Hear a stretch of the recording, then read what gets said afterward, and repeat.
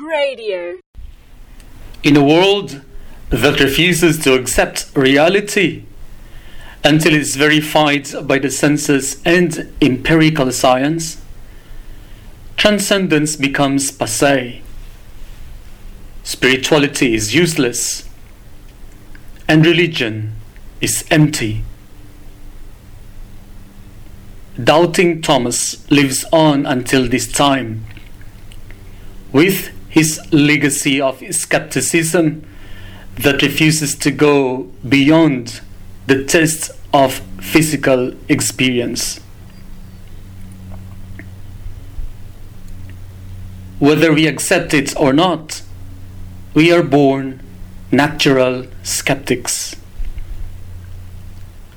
We do not want to appear naive or credulous to other people and to simply believe in hearsays, unfounded stories, cheap gossips, and unverified reports.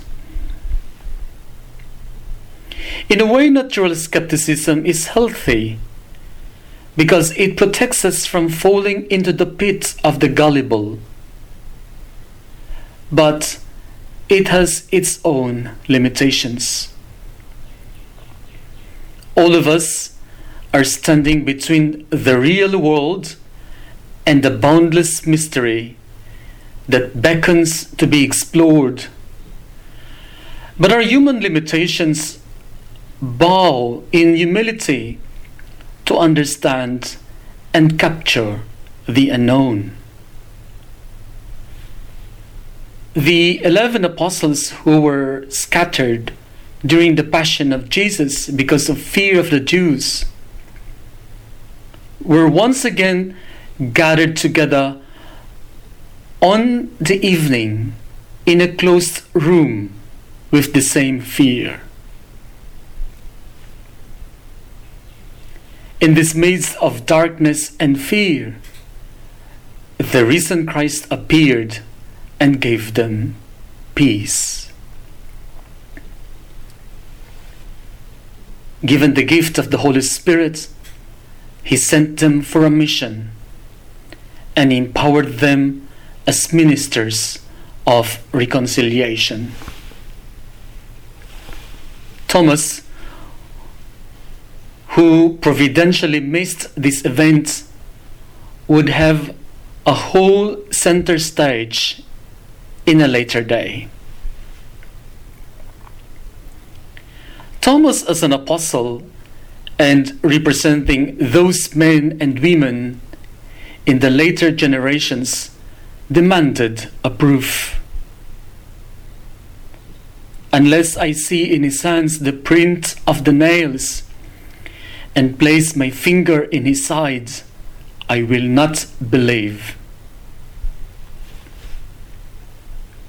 When Christ appeared and agreed to Thomas's condition, the latter did not even dare to do the physical examinations.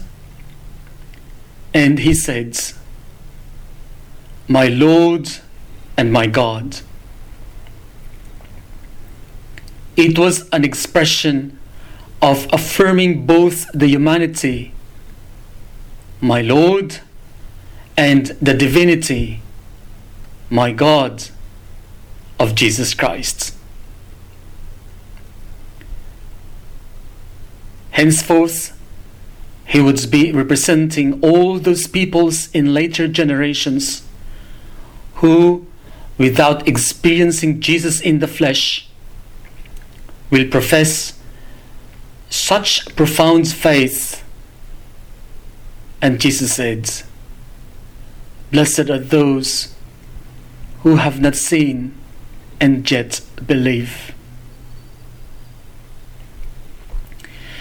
The belief in the resurrection was not founded in the empty tomb, but rather on the testimonies of those who encountered the risen Christ through the many resurrection stories which have been handed down through generations until they reached us and shaped our belief.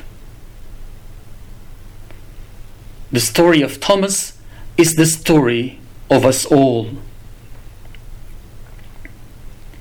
We have moments of disbelief when we demand for proofs of the presence of God, most especially in times of darkness and fear.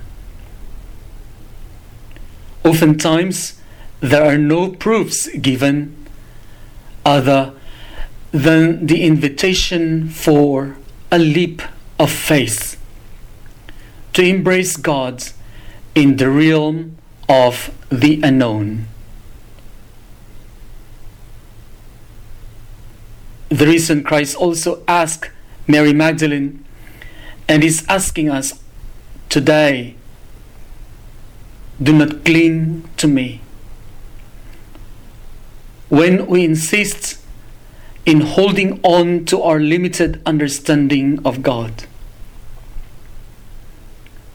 we can never capture the sense of the mysticism and mystery of God unless we let go and simply believe like Thomas did.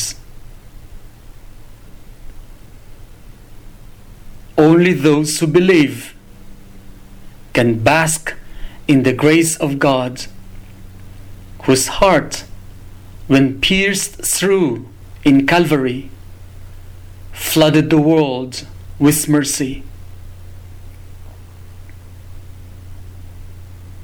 Today, as we celebrate the sainthood of John Paul II and John the 23rd, we ask their intercessions. Saint John Paul II and Saint John the 23rd, pray for us. Radio.org.au